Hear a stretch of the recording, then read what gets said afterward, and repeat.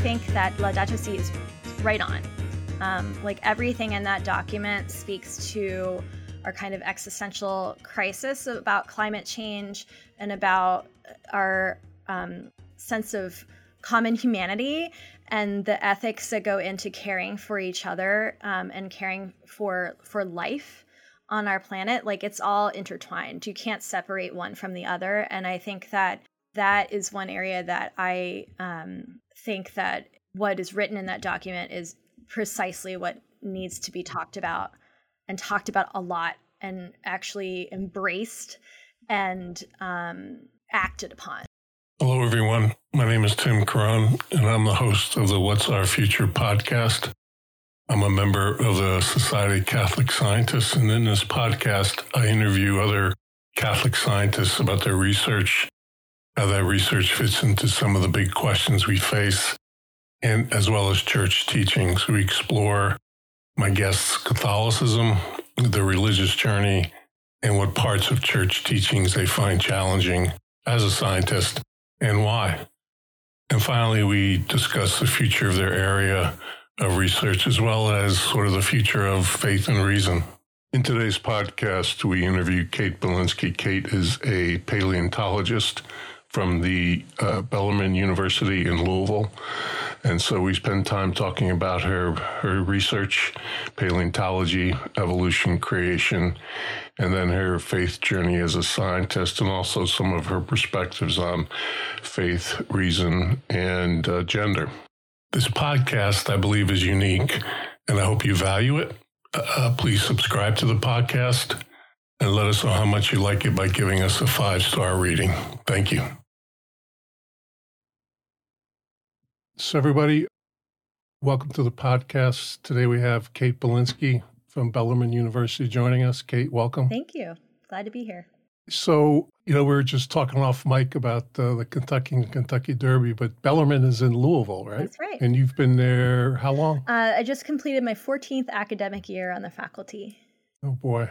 What's the size of the university? So it's around 2,500 undergrads and then another 1,000 graduate students or so. So usually around somewhere between 3,000 and 3,500 students. So it's a smaller institution. Right. Yeah. So we think of ourselves as like a liberal arts institution, but we just went Division I with our athletics this past year and actually won our conference championship, but we're not eligible for like March Madness. So we won the conference championship for men's basketball. So we're kind of dabbling in the on the larger stage now that we're in Division I. Now you get to play my alma mater, University of Kentucky, in basketball.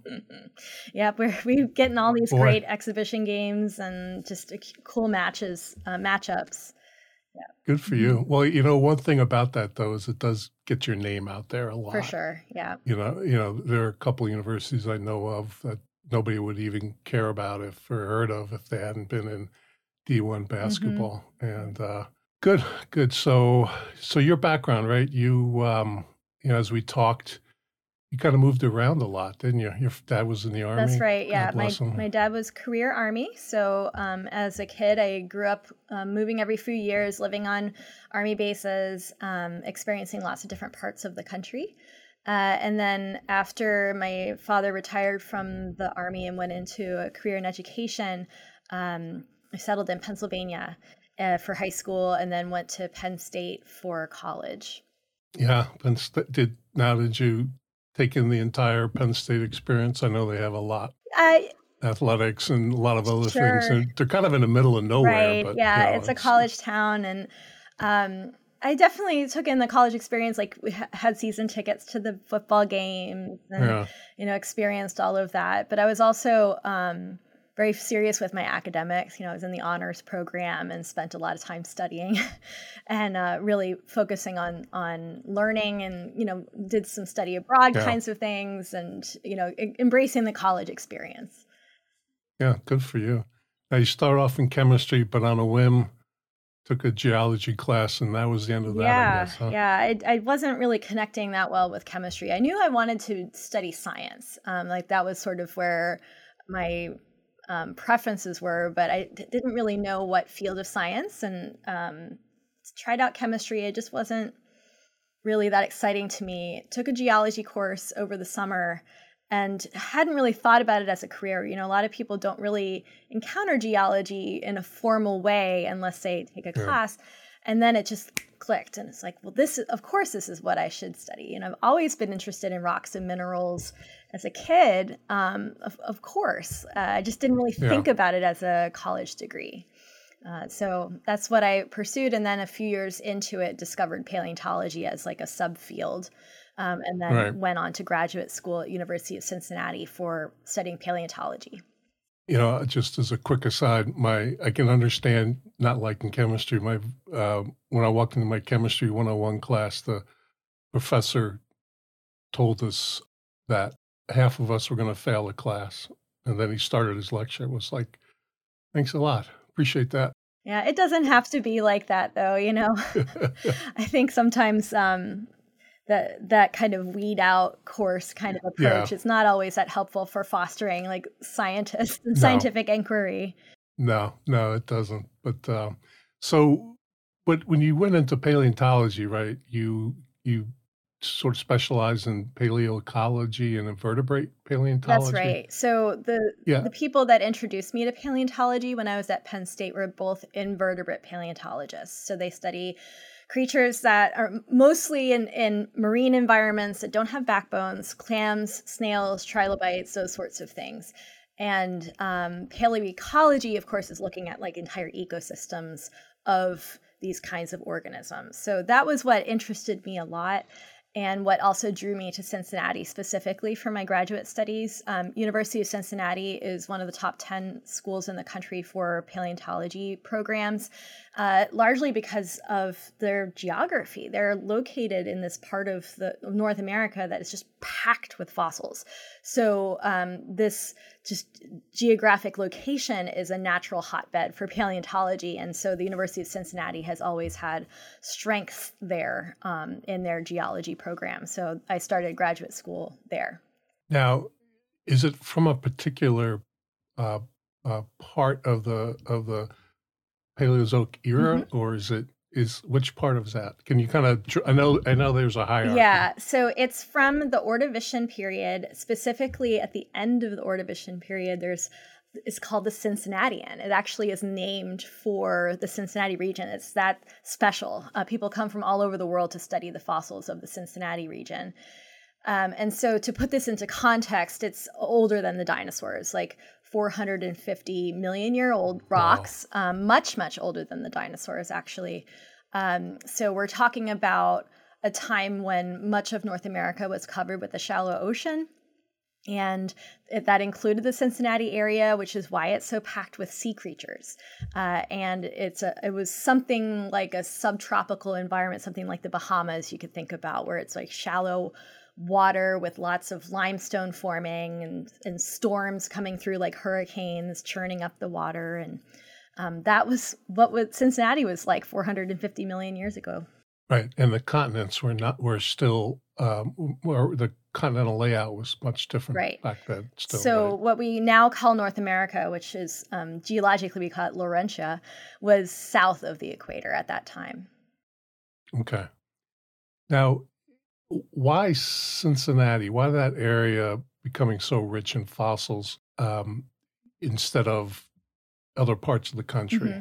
I mean, it really was an accident. I don't know about accident, but it was the circumstances of geography of where the continents were, what the water depth was like, what kinds of sediment was coming into the region, how much sunlight is penetrating into the water, the kinds of conditions that you think about from modern environments.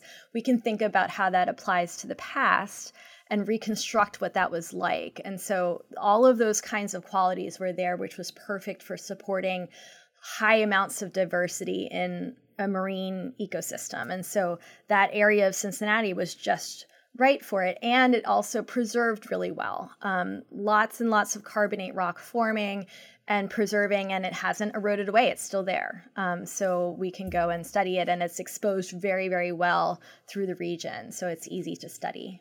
And with paleoecology, you have to bring in things like biology, geology, other science areas, in order to study the environment within which these invertebrates created, flourished, evolved, is it easier there in the Cincinnati area to study the ecology of that particular time and place? Yeah, to some extent, yes, but there are different techniques that we use for studying paleoecology. So in the Cincinnati area, there's just a lot of topography through the region where there's big Right. stacks of rock layers. And so you can go out and measure the rock layers and correlate them from outcrop to outcrop.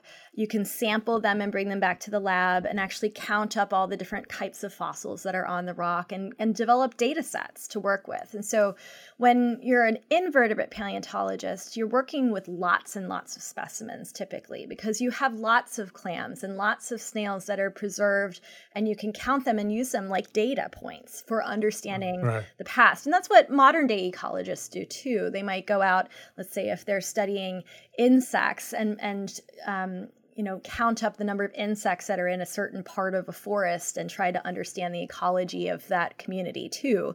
So we do that similar kinds of work with similar techniques, but just using fossils. So it is in a sense easier in Cincinnati just because of how abundant the rock is and how many different places you can go to study it.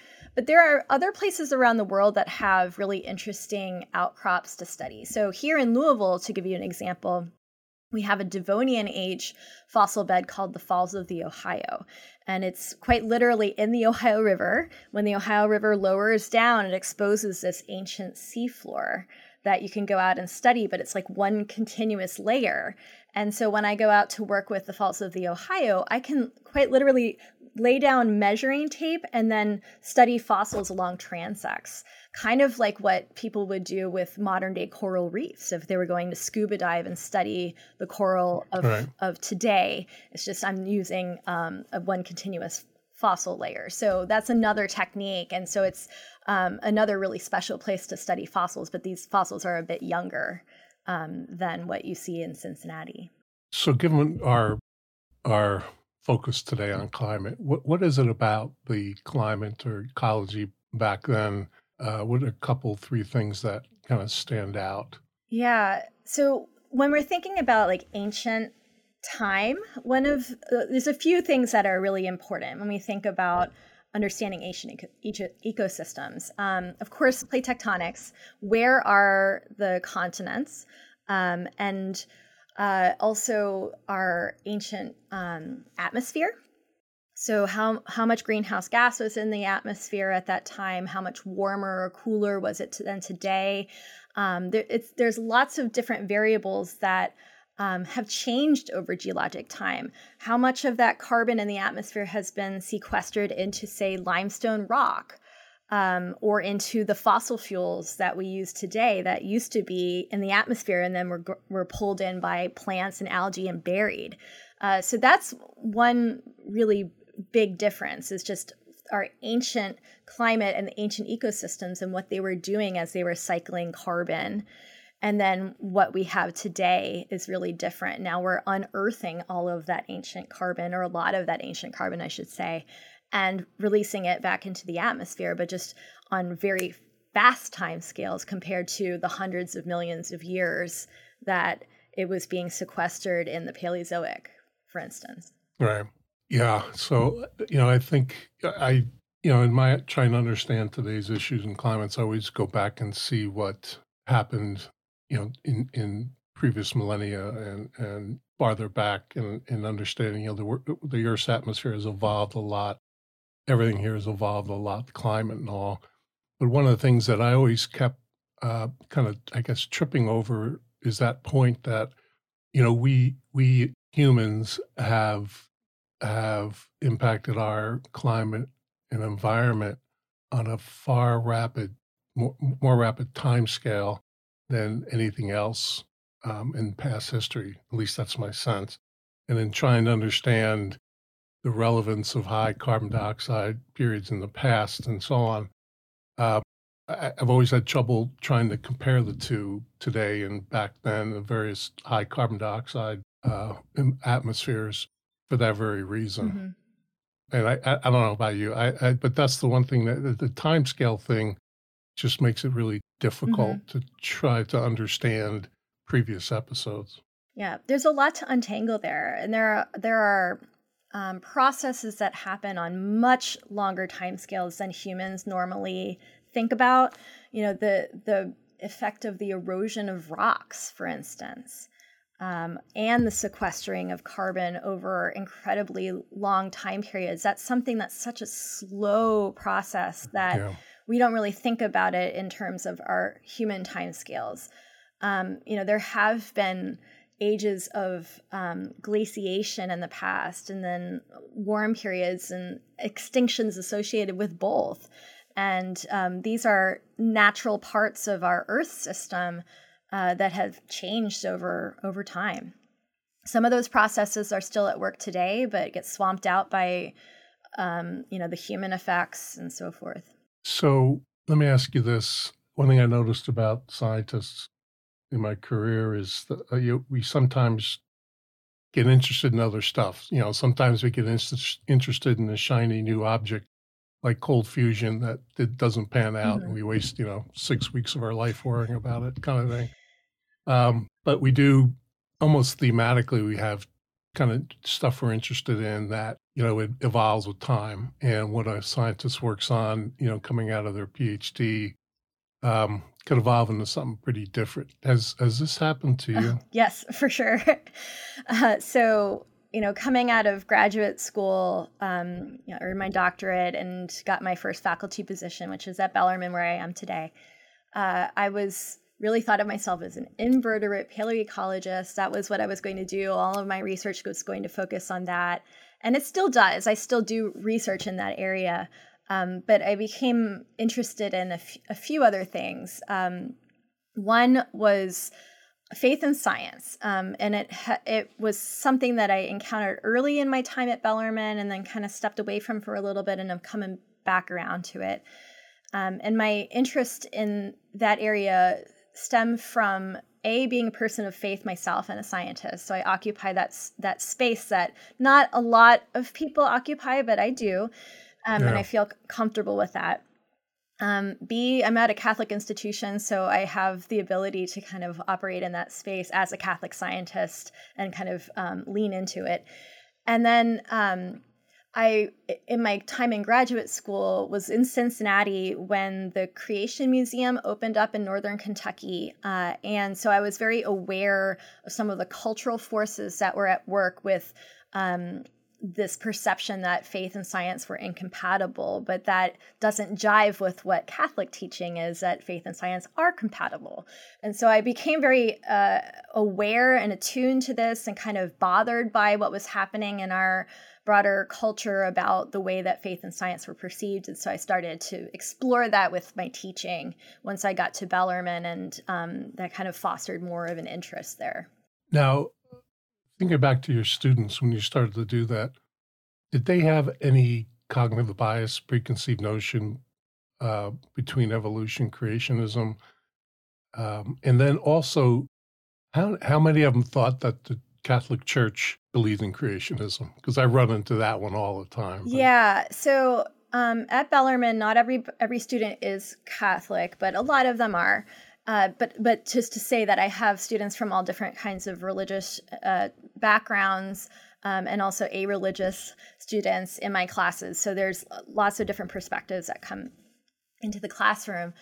But I would say that there's just general confusion. I don't have, specific numbers of like what percentage of my students think this or that, although it would be really interesting to survey them on that at some point. But I would say just general confusion, just not knowing for sure what the church teaches or what different religious traditions have to say about different scientific topics. It could be evolution and creationism. It could be some other kinds of topics like climate change or other things that are kind of perceived as controversial in our society. They're just, I think some automatically think that there's some incompatibility there. And then within Catholic circles in particular, I've had Catholic students say to me, I thought that because I was Catholic, I wasn't supposed to believe in evolution, and I have to kind of set the record straight and say, well, no, the Catholic Church teaches this, but I understand why you would have some of those ideas, because our society has kind of misconstrued where faith and science interact, and kind of painted them as complete diametrically opposed, as if they can't be talked about at the same time. So there's just so much confusion. Yeah, I run into the same thing when I talk with people who have already of the opinion that, well, you're Catholic, you how can you be a scientist and still be Catholic? I don't get that.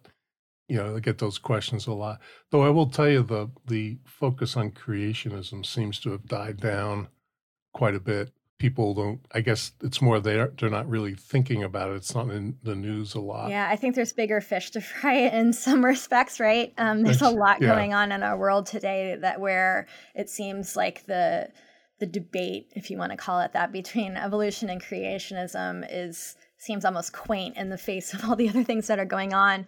But, from my perspective, though, I still care a lot about it, because it represents something about miscommunication, misinformation, this kind of anti-intellectual, anti-science rhetoric that's out there that I really find problematic. We want to try to educate future generations with good scientific practices and scientific knowledge, whether or not they become scientists. And so it really bothers me when there's information out there that's not accurate.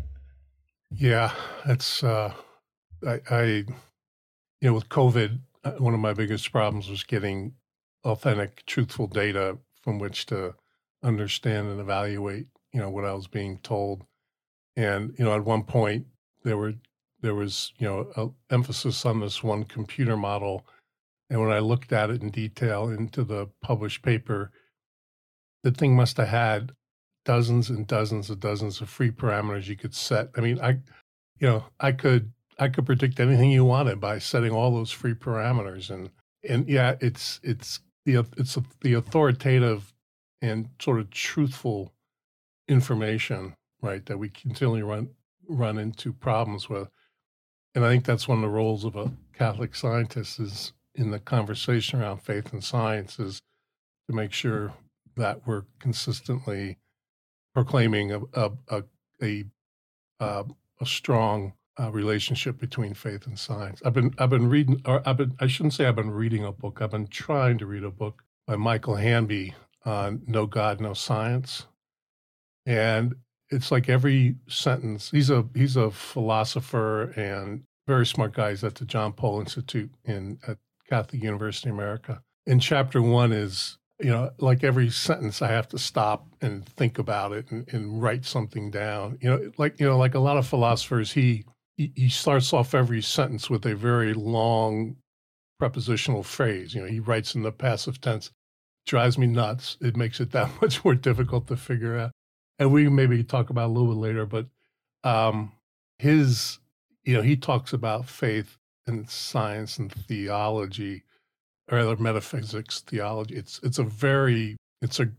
think it's a great way to think about it if I can decipher what he's saying and try to internalize it. But it's been one of the most difficult books for me to read on the topic and understand it. But now, so you made this sort of pivot to faith, science, evolution. Did you kind of leave your paleontology or paleoecology behind, or did that kind of morph into something different? No, I pursued both of those trajectories at the same time. Like sometimes one takes up more time than the other. So, when I'm doing my paleoecology work, it usually requires some significant amount of field work, so that I need certain amounts of time and effort devoted to that. So when I went on sabbatical I think it was the fall of 2017, and so I spent that semester in the field with students doing data collection over at the Falls of the Ohio on a paleoecology project, for instance. And so, it's doing a lot of intensive field work. It takes a lot of time collecting that information and then working with it for some time thereafter.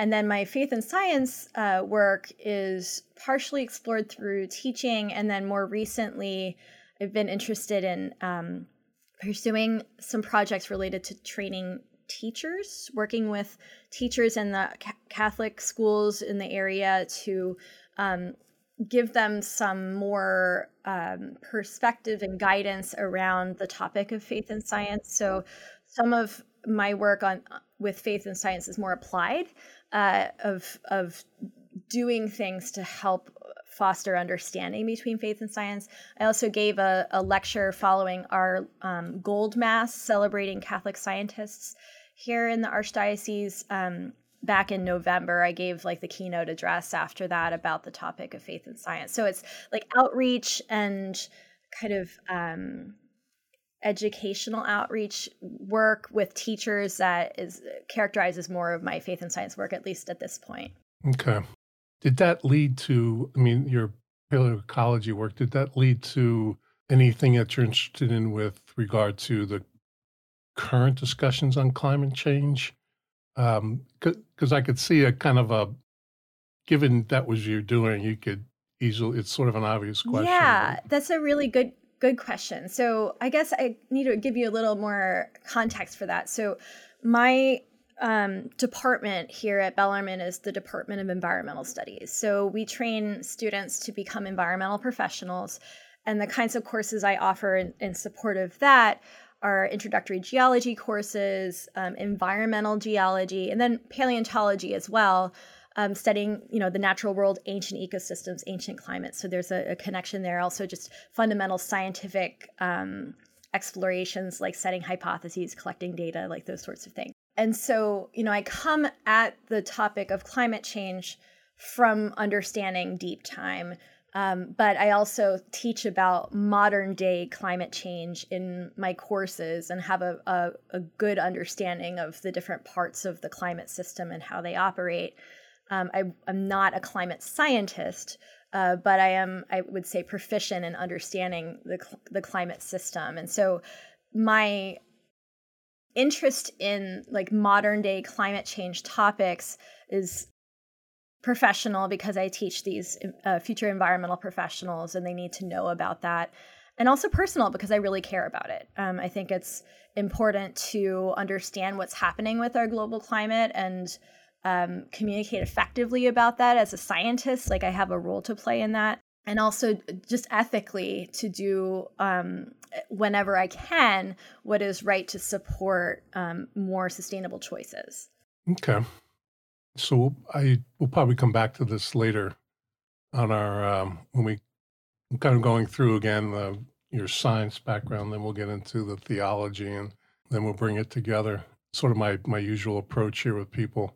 So then, one thing I always like to cover is how does your work fit into some, major question like creation of life, creation universe, things like that. So there's obviously, this was an easy one, right? Is, the how, we, not so much creation of life, because I know that's still a way open topic, but it's more the evolution piece and the fact that, evolution is a accepted theory. But that doesn't mean that there aren't antagonists to it who around young earth creationism, old earth creationism. And, I have to believe that the theory of evolution has gotten stronger with time, has gotten more substantive with time. But I know there's still things like intelligent design that is still a popular topic out there, though it's not the intelligent design of 10, 15, 20 years ago. It's evolved. But, I have to believe that, we believe in theistic evolution, which accepts the theory of evolution and creation, and, the Big Bang and all. How does the recent advances, the stuff that you're doing and others doing, how does that help to make the theory of evolution more authoritative, Sure. more clear, and help to assuage people that, you know what, this is what really happened, Hmm. and these other theories as they come along simply don't reflect the truth. Right. Well, I mean, with any kind of scientific concept, hypothesis, theory, we're talking about gathering evidence, right? Gathering information that either supports or refutes something. And for theory of evolution, there's different lines of evidence, right? There's genetic evidence, there's the fossil record, there's studying, modern biological systems, all of these things that kind of work together to support the entire body of knowledge about evolution. So as far as like the work that a paleontologist like myself would be doing, we're studying parts of the geologic record, ancient ecosystems, and trying to reconstruct what happened in the past in a kind of like a very, very large global timeline of what happened on the earth over these hundreds of millions and really billions of years of time. And so anything that a paleontologist can contribute to what we know about the ancient earth kind of paints a richer picture of what's happened throughout all of the history of our planet. And that includes understanding the actual evolution of life through time. And then you add in our knowledge about genetics, and you can see that there's compatibility there, that the things that we can see with genetics match up what we see in the fossil record and what evolved when and from what. We can see those relationships borne out with genetics, which is really exciting, that there is like this internal like cohesiveness between these different fields, and it's all kind of building out this full picture of our biological system. Yeah, I've been reading up on the genetic part of evolution. It just seems to me, sort of the source of my question was, as you bring in something completely different, it tends to reinforce and support what's already been found, but also add to it. And that's why I'm hoping that some of these other ideas are becoming less relevant, less important to the populace, and also in schools, right? It becomes more difficult to teach alternatives to evolution Yeah, without running into these significant it roadblocks. just depends though. Like there are really strong cultural forces at work here that are Sure. also promoting um, anti-science rhetoric, or even like conspiracy theory type approaches to the world, and that's woven into some of these other I, ideas that aren't Yeah. supported by scientific evidence. I mean, that's the dividing line. Like, is it supported by science, Right. or is it something that is more of like a worldview that actively rejects science? Like, that's where we draw the line. Like, you can believe in young Earth creationism if you want, but if you do, you have to be willingly reject what science says about the Right. world Right. and the observations that we have and the experiments that we have run, and just say, well, I don't believe in any of that. And then there's just like cognitive dissonance there that I don't really understand how someone might be able to like think that way. But that's kind of where we are. And in my younger days, when I was much less circumspect about talking with people, I had a conversation with a young Earth creationist, and he said something. I said, "Listen, pal, if you don't believe in evolution, you can't believe in God. You can't do one or the other. Evolution comes with God. You don't believe in evolution, you don't believe in God." And kind of set him off, right, a little bit. But I still thematically still believe that evolution as a theory is very compelling. Right? It's not a law, right? It's a theory. It's very compelling. And when you start to go down this path of rejecting science that's clearly in place, there's implications to that, right? I mean, it's one thing about questioning our whole approach to COVID and the science behind it, because that's still a work progress in terms of understanding exactly what happened and so on.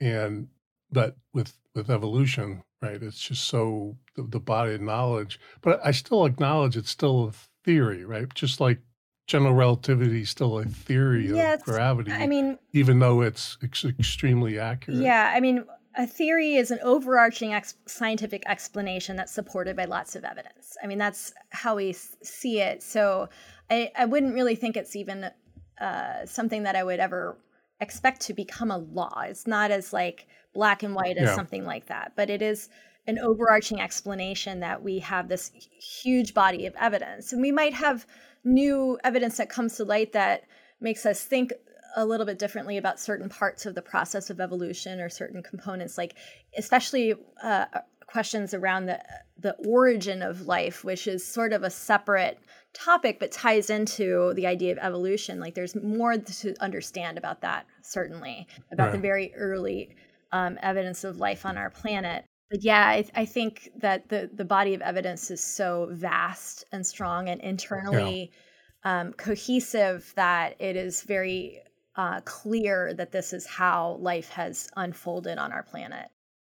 yeah, yeah. And it has a beauty and complexity to it that is just difficult to describe at Yeah, times. I mean, it's awe-inspiring, really. Yeah, it really is. So let me pivot now to your faith. We've talked a lot about reason. Try to pivot to faith now. So you were a cradle Catholic, or someone said to me recently, actually, I was a Catholic when I was conceived. So as you grew up, as teenagers, of course, we always think we know everything. But did you ever have any difficulties with your faith formation, or is your journey as a Catholic and then as a Catholic scientist?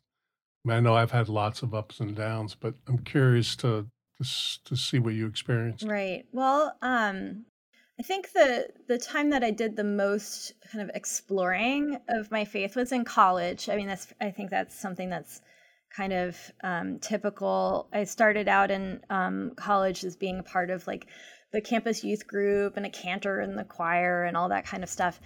And then I was just kind of waking up to lots of different things, like exploring the world and seeing things in a new way, just, as an adult in college, and took some religious studies courses, some courses focusing on Buddhism specifically that I just thought was really interesting. Like I didn't know anything about it. I wanted to know more about how different cultures view the divine and what kinds of wisdom is out there from different kinds of traditions, and just started to question and explore, and even explore other denominations of Christianity to see, how did they worship, what did they do.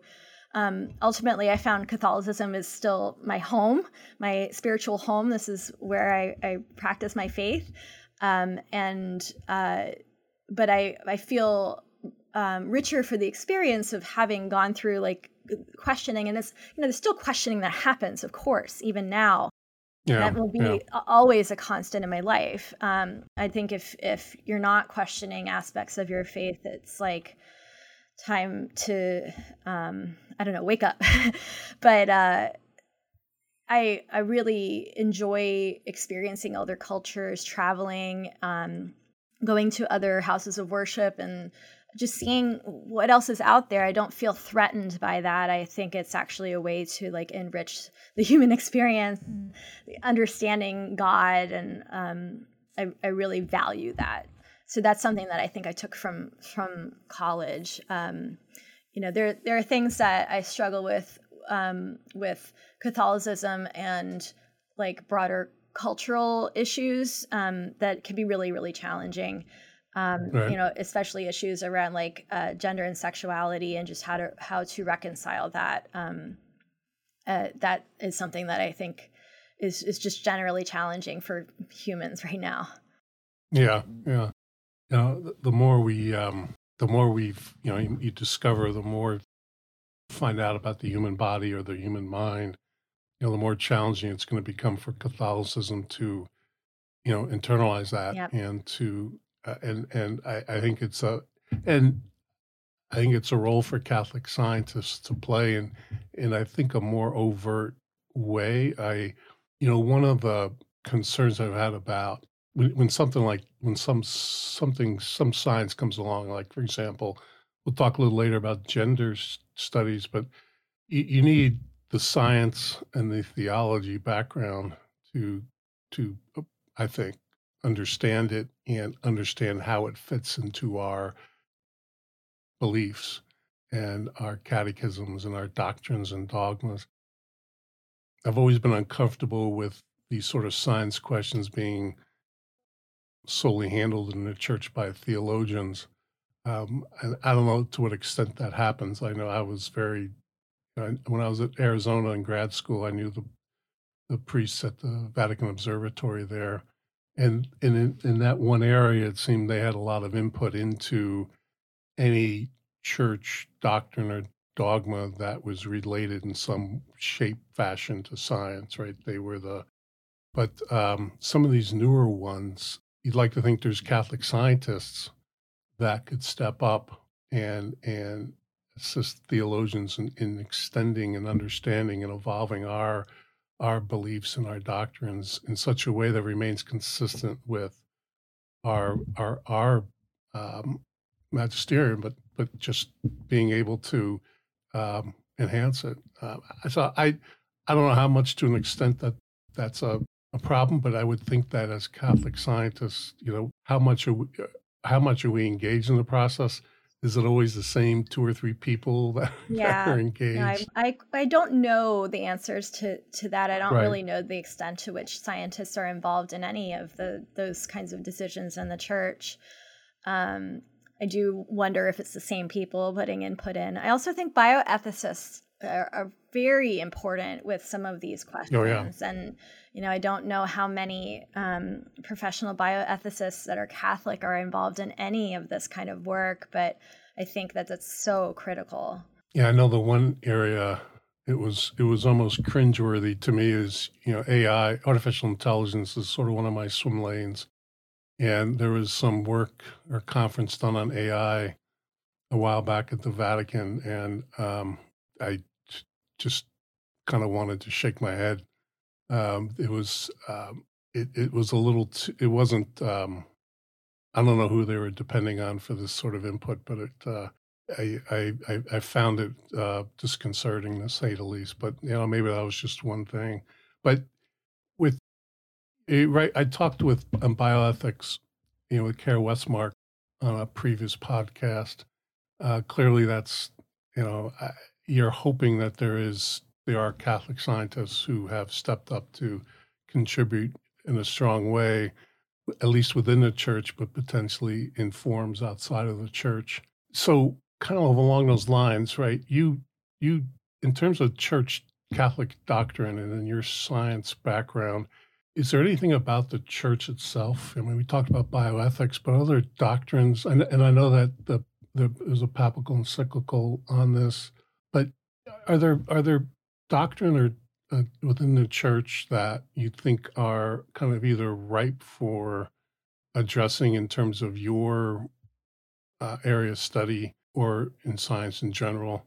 I know that I read a number of your talks about faith and science, faith and reason, and your kind of how you're questioning the world, the relationship to your faith, and kind of ultimate reality. Are there specific areas that you focus in on with regard to Catholic doctrine? I think one that I can really champion, I guess, is Laudato Si, as far as like contemporary issues and where I connect to it. Like, I think that Laudato Si is right on. Like, everything in that document speaks to our kind of existential crisis about climate change and about our sense of common humanity and the ethics that go into caring for each other and caring for life on our planet. Like, it's all intertwined. You can't separate one from the other. And I think that is one area that I think that what is written in that document is precisely what needs to be talked about and talked about a lot and actually embraced and acted upon. I think that there's a lot of potential growth and very fast growth that we can do in this area. Think about all of the different parishes across the world and all of the different buildings that are on those parishes and all of the land that's owned by these dioceses, and what could be done if we collectively are thinking about our energy consumption, like conservation of energy, or planting trees on our grounds. There's so much that can be done on a global scale if we mobilize. And that's powerful. But I don't hear a lot of that kind of talk yet. The groundwork is kind of laid because Laudato Si is out there and people are talking about it and writing about it and so forth. And there's drips and drabs of activity, but there could be so much more done, and it would be very powerful. Do you talk at all publicly about this? Some. I've done talks about climate change, like the science of climate change, for various groups. So, for instance, I'm on the board of a nonprofit here in town called Kentucky Interfaith Power and Light. It's a state chapter of a national organization called Interfaith Power and Light. And it's an organization that works to mobilize a religious response to climate change. And so it's an interfaith organization working with all different kinds of groups. But one of the roles that I play in that organization is being able to go out and do public speaking, because I have the scientific knowledge and background, and I also am comfortable in religious spaces to do that kind of work.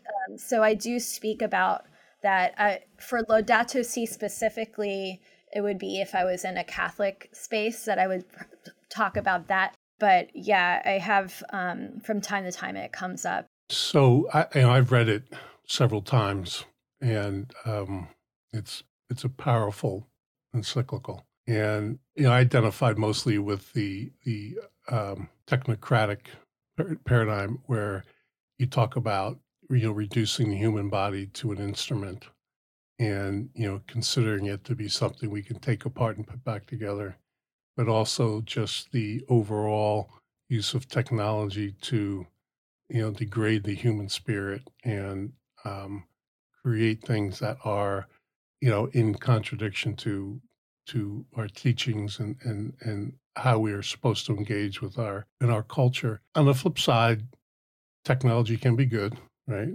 I don't think Word on Fire could exist without technology. And I think they've showed a great way forward in using it. But the one in my discussions with people about this, right, and how to steward our planet better, the one thing I've always, to me, was fairly obvious, at least, is there's never solutions. There's only trade-offs. In other words, we can't come up with a solution to reducing carbon dioxide in our atmosphere without there being other positive and negative trade-offs. And when I've talked with people about these solutions, about how to transition to renewable energies, great, fine, I'm with you. But it's not a solution. You're just trading off one set of issues and problems for another, right? So with the world consumes over 100 million barrels of oil a day. There's probably 150 different kinds of oil used to produce over 6,000 products, from gasoline, plastic, bed linen, and so on. And but I think people conflate oil down to one kind of oil that's used for everything, including gasoline. So in trying to get to that discussion about, when you talk about renewable energy, how do you, what is it exactly you're talking about? Replacing this particular kind of oil with electric vehicles. So you want to reduce the amount of oil we pump that produces a specific distillate called gasoline and diesel fuel, and then transition to electric vehicles. Well, the problem with that is, the supply chain for the batteries of electric vehicles for a long time was sketchy, and it's still kind of sketchy still. And it involves slave labor, it involves child labor, it involves lithium mines, which are open pit mines that, and and I wouldn't consider that to be stewarding the planet by moving to electric vehicles, especially with the significantly enhanced mining that has to occur for electric vehicles. So this is where my struggle comes in. I don't know if you have any thoughts or Sure. comments, Yeah, I have a uh, lot of thoughts. but but this is just how I think, right? I Mhm. think about, yeah, great electric vehicles, but then I look at the trade-offs and I don't see where it's acceptable for us to, at least right now, where it's acceptable for us to move and build out a new technology, which has all these downsides to Mhm. it. So, Right. Well, I think, we're clearly in a time of like technological, um, I don't know, like a evolutionary breakthrough, right? Like there's all kinds of new technology that's out there, and none of it is like a magic bullet, right? Each one of them right, has their downsides. And there's other kind of technology I'm really curious about, like hydrogen fuel cells, for instance. Like the hydrogen vehicles, they're really expensive, and we don't have the infrastructure for that. But there could be some real potential right, there. But what when we're comparing, let's say, electric vehicles to the internal combustion vehicles, both are requiring components that require mining. Some of it is more toxic or rare earth kinds of mining, right, but both of those kinds of vehicles require like computer chips and systems in modern day vehicles anyway. I To get to like the broader question about fossil fuels, because this is a wide ranging kind of conversation. it's just, Um, yeah, I don't see, even if we were to like say switch away from vehicles that run on fossil fuels, you're right. Like there's a bazillion products out there that require fossil fuels to make. And so we'd have to completely revolutionize the way that we manufacture so many different things to transition away from petroleum, like all the plastics, lots of right, pharmaceuticals, fertilizer for agriculture. I mean, that is a huge exactly, one. What are we going to yeah, do? What are we going to exactly, do? So there are big questions out there about how we transition away from fossil fuels that go beyond just vehicles. We also think about heating and cooling buildings and all of that kind of stuff. But right, but we have to start somewhere, right? right, So if we're thinking about, let's say, the electrical grid, that's one place to start. Thinking about a smart grid where we can make use of the electricity that is generated in the most efficient ways possible to be able to transmit energy across state lines between different kinds of like power systems, to make use of the greenest forms of energy that we can and maximize that. Things like hydro, geothermal energy, which some of these we've kind of just scratched the surface on. Some of them are really expensive. Some of them are more cost competitive. But there are ways to start to make progress in that area. We haven't maximized what's possible there yet. We still right, have to solve the storage issue. Because if we're yeah, talking about solar, well, that's only going to be useful parts of the day. So there's the storage issue, where batteries are not really, it's the same thing as what you're talking about with the cars. It's the batteries require a lot of chemicals and mined materials that have their own sets of problems. But there's other kinds of storage possibilities out there. I'm really curious about hydrogen. Because when you have excess renewable energy at certain times of the day, you can do electrolysis to water, manufacture hydrogen, store it, and then use it when you need to have energy during like lulls in solar energy, for instance. But it's expensive. It's not cost competitive, and that's part of the drawback. So I don't know. That's kind of where I'm thinking, where my thinking is. But that's just right, like the electrical grid part of it. And it's not so much the transport. That's a whole different set of circumstances. We haven't solved air travel. no, We're not anywhere close to solving air travel.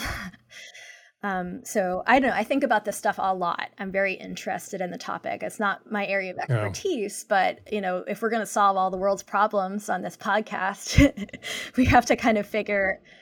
Well, that was my intent. Yeah. I was hoping you'd be able to come Let's to do it. the podcast. Let me pivot to another dimension on this. Is that, and this too, I don't remember being addressed well in Laudato Si, but when or even in a lot of stuff I've read from the church, in the past 100 years, we in the West have benefited greatly from these technologies, including oil and fossil fuels and so on. And as you have countries and populations that are now starting to benefit from these same things, suddenly we're telling them, well, wait a minute, we've already screwed the planet up to the extent that we have to stop doing this, so therefore you can't have that benefit. I find it really difficult to, I won't say keep a straight face, but we benefited clearly from fossil fuels and other things that are now, considered, that we need that the stewardship of our planet really asks us strongly, how do we deal with the fossil fuels and renewables? But how can we say to other populations and fellow Catholics, well, you can't have the benefits we have because of how badly we screwed it up? And I don't think I can say that. So it's also not just incumbent on me to be able to say, you know what, we screwed it up, right? I have to admit it.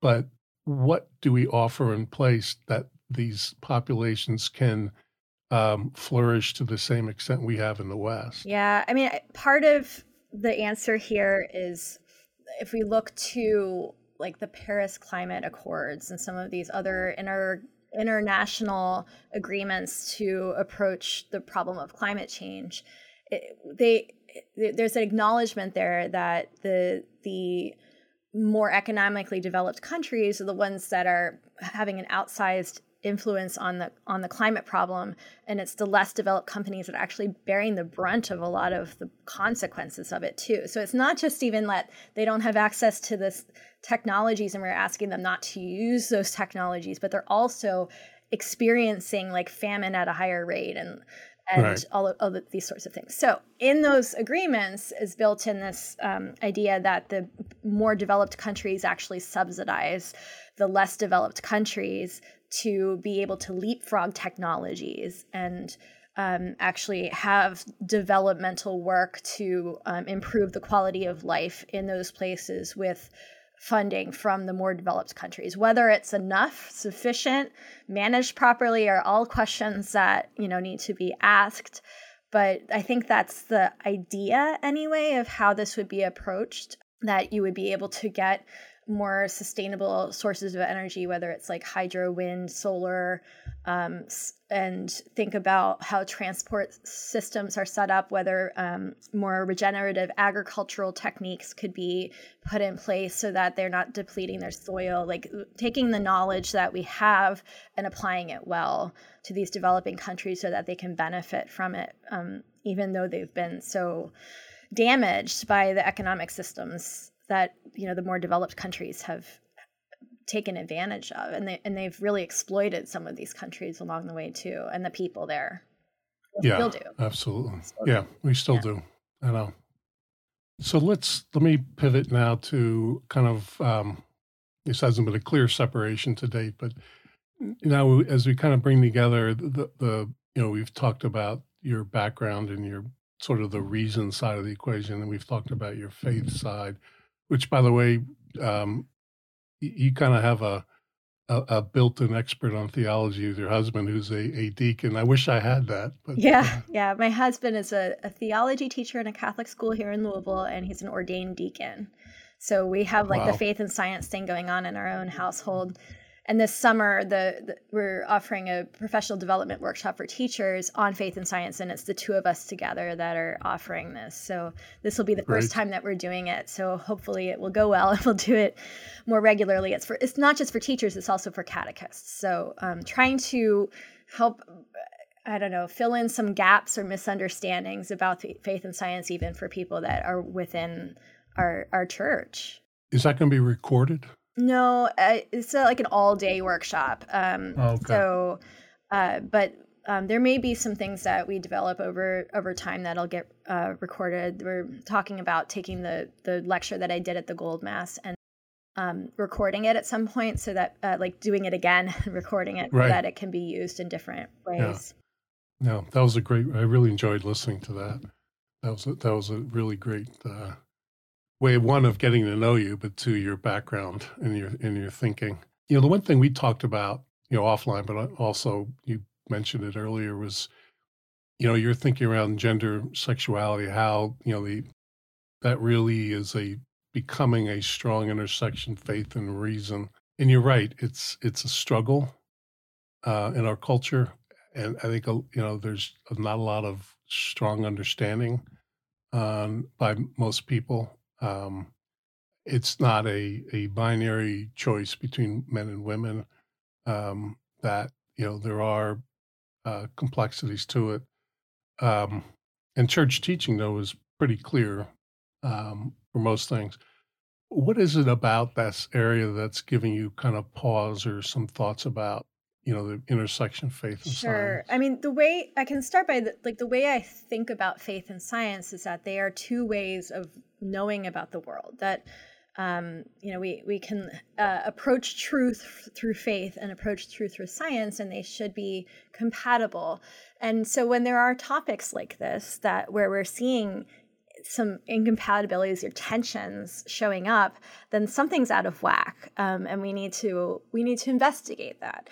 And so what I see with this particular topic is that we're learning a lot more from a scientific perspective about gender identity and sexuality and the human body and our body chemistry and our genetics and all kinds of things that is still developing. And when scientific information is still evolving and we're still learning more, I think it's important to keep an open mind about that and about what that means for our faith and our understanding of like the human condition. And so that's where I just sort of want to recognize that there is this like tension and incompatibility right now with some of the things that we're learning through science and what the church says about this, that I think it's a good idea to kind of open this up and take some close looks at this and to talk about it and not say that this is a settled issue, because when we're still learning more in science, then we could also learn more about our own understanding of our human condition and how it relates to our faith and our relationship to God, who, created us in his image. Like, what does that really mean? And how do we learn from science to understand more about that? Yeah, when I've attempted to talk to people kind of on both sides within the church, it tends to be an issue that is I won't say shut down, but there's a little too much dogmatism, because I agree with you. It's something we have to explore and understand how it fits into our theology, and how it fits into our understanding of of creation. And I have friends who are gay who they tell me they have been gay since they were born. There was no change. There was nothing that happened. They were just gay. And and some of them are actually barely, one's Catholic, I think one's Jewish, they're very devout. But how does that fit into, it's like more of a rhetorical question, but one of the things I've struggled with Catholicism is how do these obvious outcomes of creation fit into our theology and our body of knowledge? Because I don't think I can say, well, I know I can't say that, well, you're gay, therefore you're going to hell. Now, I know a lot of people who would say that, Yeah. and I think they're sadly mistaken. But I still struggle to see how it fits in. Yeah, I think when we have questions like this, where there are points of conflict or tension, however you want to say it, I think these should be invitations to explore, and that we shouldn't just say, well, we've always said it's this way, and so this is how we think about it. I think when science reveals new information about our world or a new way of understanding our world, whether it be about gender or sexuality or something else, I think it's an invitation to broaden our perspective and to take a new look at things. And I don't think it should be a threatening experience. I think it should be an invitation. Yeah, that's a great way of putting it. It almost feels like they view people I've talked with on the Catholic side who have been very, I'll say, dogmatic about it, are very forthright. It's almost like a threat. It's sort of like, well, we can't talk about that. I mean, I think it's a human instinct that if you've thought about the world a certain way for a long time, and you've kind of think of something as like a settled issue, and it's a really sticky issue, and you just like, okay, I think I figured it out. I think it's this way. I'm just going to run with that. And then something comes in from left field and kind of upends your idea of how things work. It can feel threatening because your sense of how the world worked is now really different or threatened. And so, I mean, I understand that instinct of like why someone might feel threatened by it, but I think it's important to try to stay open to dialogue, at the very least. And as scientists, I think we may be more open to talking about this because we're taking in data, we're taking in information, drawing conclusions from it. Like there's a certain way of thinking when you're a scientist that you sometimes learn something new and you can revise your hypotheses or whatever it is. And that's a very clinical way of talking about something as complex as like social issues. But fundamentally, that's kind of how I see it, that when we learn new things about the world, we need to kind of examine our assumptions and review them and make sure that we're internally consistent, and that we're not in conflict. Because one thing that I do think is true is that faith and science are compatible. Like that's sort of my starting point. And that if there are points of conflict, we need to look at that. Right. I mean, whatever the findings of natural sciences are, they're not going to contradict Catholic faith, since ultimately the truth is one. Right? So that's why I don't worry about exploring, or at least listening to or reading about exploration, sort of gender and sexuality piece, because I'm not worried about it suddenly resulting in the cancellation of the sacrament of marriage, for example. It's like, I don't think that's what this is about. What I worry about is hurting people that identify as different genders and different sexualities. I worry about them being hurt by people in the church that are saying things that are not of God. Right.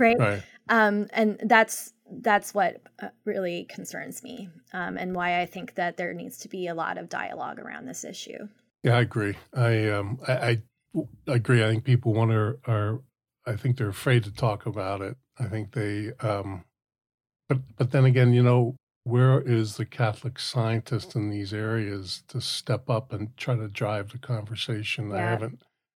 The person that I can point to that has the most to say about this, that I would always direct people to, is Father Jim Martin. Who has written extensively about these issues. And so that's a really good starting point for anyone who wants to kind of learn about how to engage in dialogue around this and learn more about how the church reconciles these things. Yeah, I have read him. It's difficult to accept some of the things he says, but in a spirit of love, you never want to come away with a negative feeling or a negative perspective on the person versus the idea. I've struggled with some of the things he's written about, but it's just my trying to understand, a really complex and difficult topic. I think people dismiss him quickly, but I would say fine. But are you saying maybe there's no discussion about this area? I mean, just And I'd love there to be discussion. right. And it We just seems, need the dialogue and not to yeah, feel threatened, and to take in perspectives that might be different than your own and have these kinds of conversations. Like that, you don't make progress unless you have hard conversations sometimes and think about things that are a little different than your own, right? right. Yeah, we covered a lot about, we brought together faith and reason. We also kind of talked a lot about evolution in the podcast. The one thing I'd like to come back to is the difference between evolution and evolutionism. So we've talked about evolution, but St. Pope John Paul II defined evolutionism as, it's a philosophy which inspires that regardless of the spirit, either as emerging from the forces of living matter, a simple epiphenomenon of that matter, in other words, a derivative of it, they're incompatible with the truth about man. And I think in like a number of things, there's a theory, a science theory that is clearly true, at least in an approximate way, or a very strong approximation, like evolution or general relativity. But then a philosophy is derived from them, which is in contradiction, in this case, evolutionism. And I don't know if you've read some of the work out there. Pope Benedict XVI had written, or Emeritus Pope Benedict XVI. I'd hate to get my titles incorrect here. He had two books I really liked. One was in the Beginning, A Catholic Understanding of the Story of Creation and the Fall. And then another book, which I really like, called Creation and Evolution, in which he had some of his students come together and talk about this topic. Because I think that the danger with evolution, as a very strong theory, is it gets turned into a philosophy. And this is where most scientists start to go astray.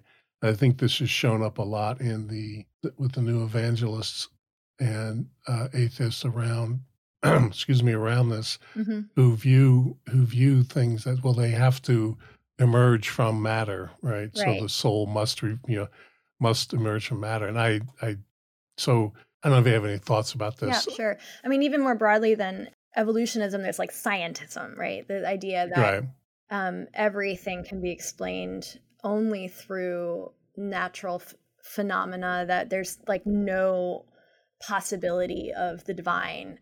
So it's like this materialism where Right. everything is of the world. And that, of course, is not the Catholic perspective on it. It is something that you would see more in atheist circles, as like the notion that there is no openness to something supernatural.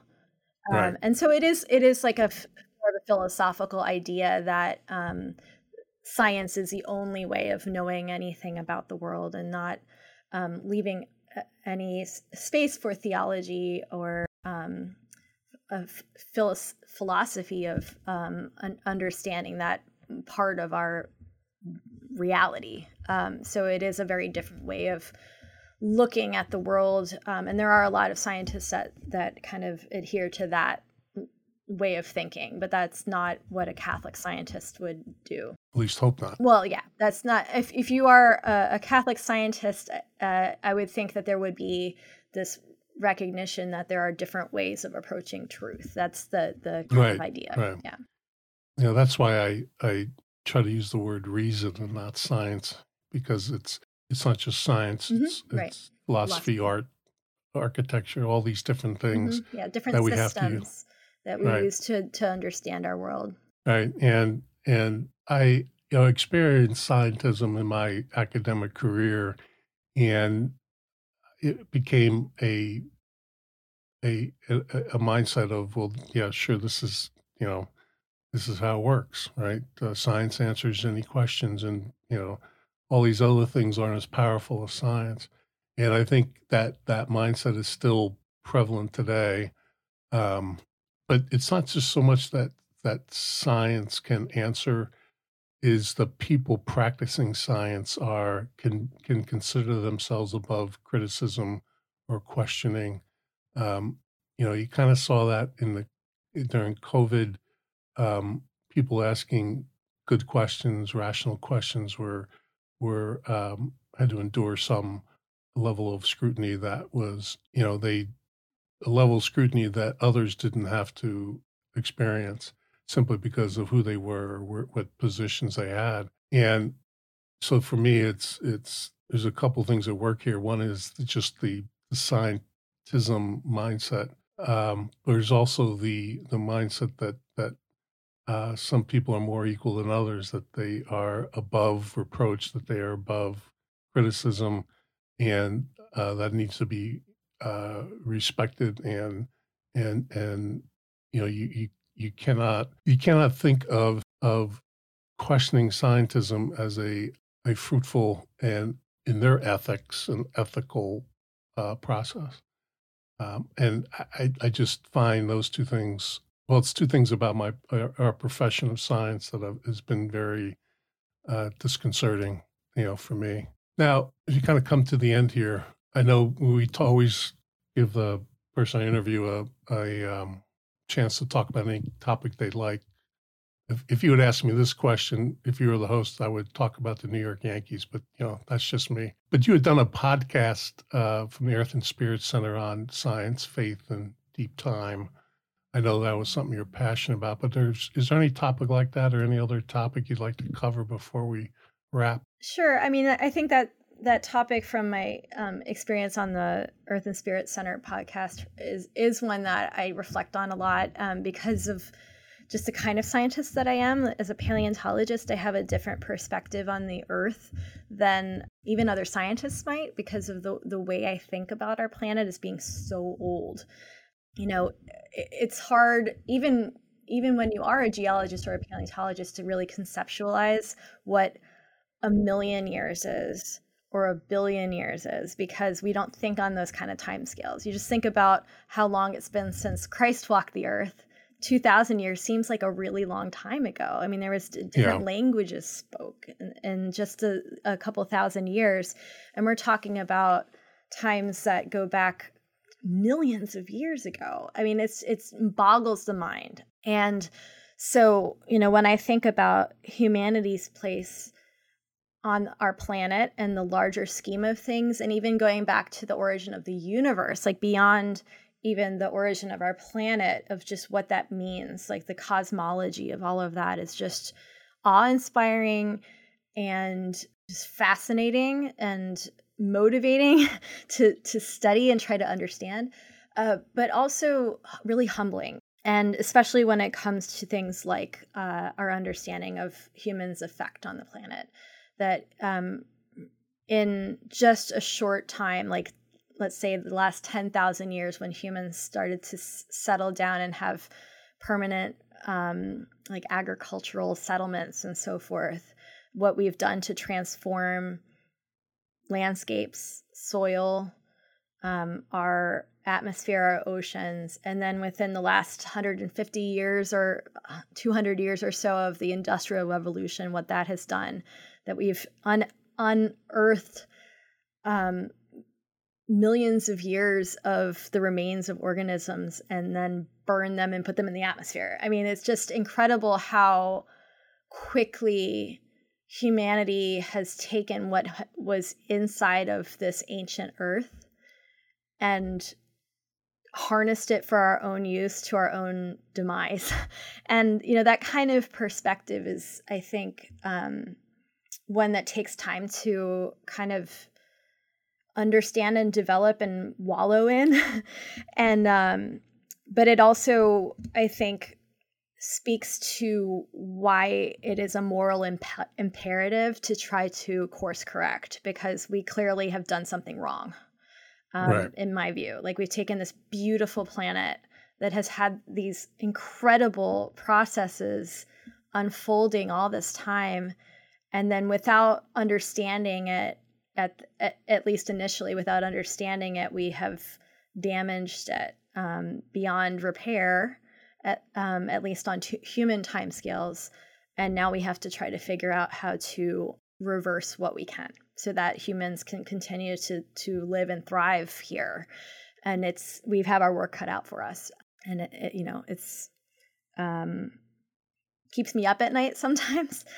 But all I can really do is try to educate people in different ways on how to think about this problem, how to act about this problem, how to advocate about this problem, and live an ethical and moral life to try to do God's will, right? So Right. that's kind of where I am on this. It's a problem that is so large, but it's helpful to have that global, deep time perspective on it, because it clearly shows us where humanity fits into it and where we are wrong and what we need to do. Right. Right. Yeah. I worry about a kind of a death spiral, right? That I don't know if those are your words or mine from your podcast, but basically, we're always dependent on the earth, but it feels like we become more and more dependent on the earth in terms of trying to implement new technologies or new approaches to solving problems. And it just feels like the more we need the earth, the more we harm it, the more we harm ourselves. And I kind of worry about what we would typically call in trading a death spiral here. So I Yeah, don't know. I think again, the deep time perspective is helpful here too, because Yeah, we are not at like the omega point right now. We are not yeah, at the end of all of this. It's going to play out for many generations to come. It may be really ugly in the future. There may be some very ugly times. It's kind of yeah, ugly now, right? But we have to work towards getting out of a death spiral. Like, we have to work towards what yeah, sustainability looks like. And sustainability looks like taking care of ourselves and the planet and our ability to thrive on this planet. And there are lots of ways to approach that. And we have lots of ideas about how it can be done, but it's not something that right, you can do in a generation. It's going to be a very long time, over millennia of getting to. That's how I see it anyway. Like, I yeah, think it's yeah, hard for us to see outside of our own, like, 80, 90 years on this planet that our lives are here. Or maybe if we right, think about our children or grandchildren, like beyond that, it's hard to envision what that looks like. But we're part of a much longer arc. And, I think it's important to recognize that we're part of a bigger creation that doesn't just begin and end with one human being's life. Like, it might be what we experience here on this planet, but it is a part of a bigger creation. right, right. Well, the one saving grace in my mind is, human beings are, if anything, we're adaptable, right? We can adapt to problems and issues, and potentially that adaptation that we start to think about may move us in a better direction. I don't worry so much about some of the more dire prognostications about the 20 20 feet of water in New York City, and with glaciers and things. I think we are sufficiently adaptable, but it's the more long term, to your point, impacts that, are we simply adding to our problem, or is our adaptations stopping the problem, or at least slowing down the issues and problems? And I don't have a good answer, but Yeah. I'd like to think our ability to adapt is a good thing and not a bad thing. I also don't really worry that much about New York City, like, or like these places that are on the coast, like for different reasons. Like, one is that, we're going to engineer certain things. We're Right. going to have managed retreat moving back from the coast. There will be ways that people handle that, and they'll in some ways be kind of forced to do it. What I worry more about is agriculture and feeding people and Right. taking care of their like immediate needs, because we are going to see problems with that this year because of what's happening in Ukraine and Russia, but also in years to come. I mean, we've seen it before. This is not a new thing. It's been throughout antiquity, right? But we're getting close to 8 billion people on the planet. and that's going to rise for a little while longer.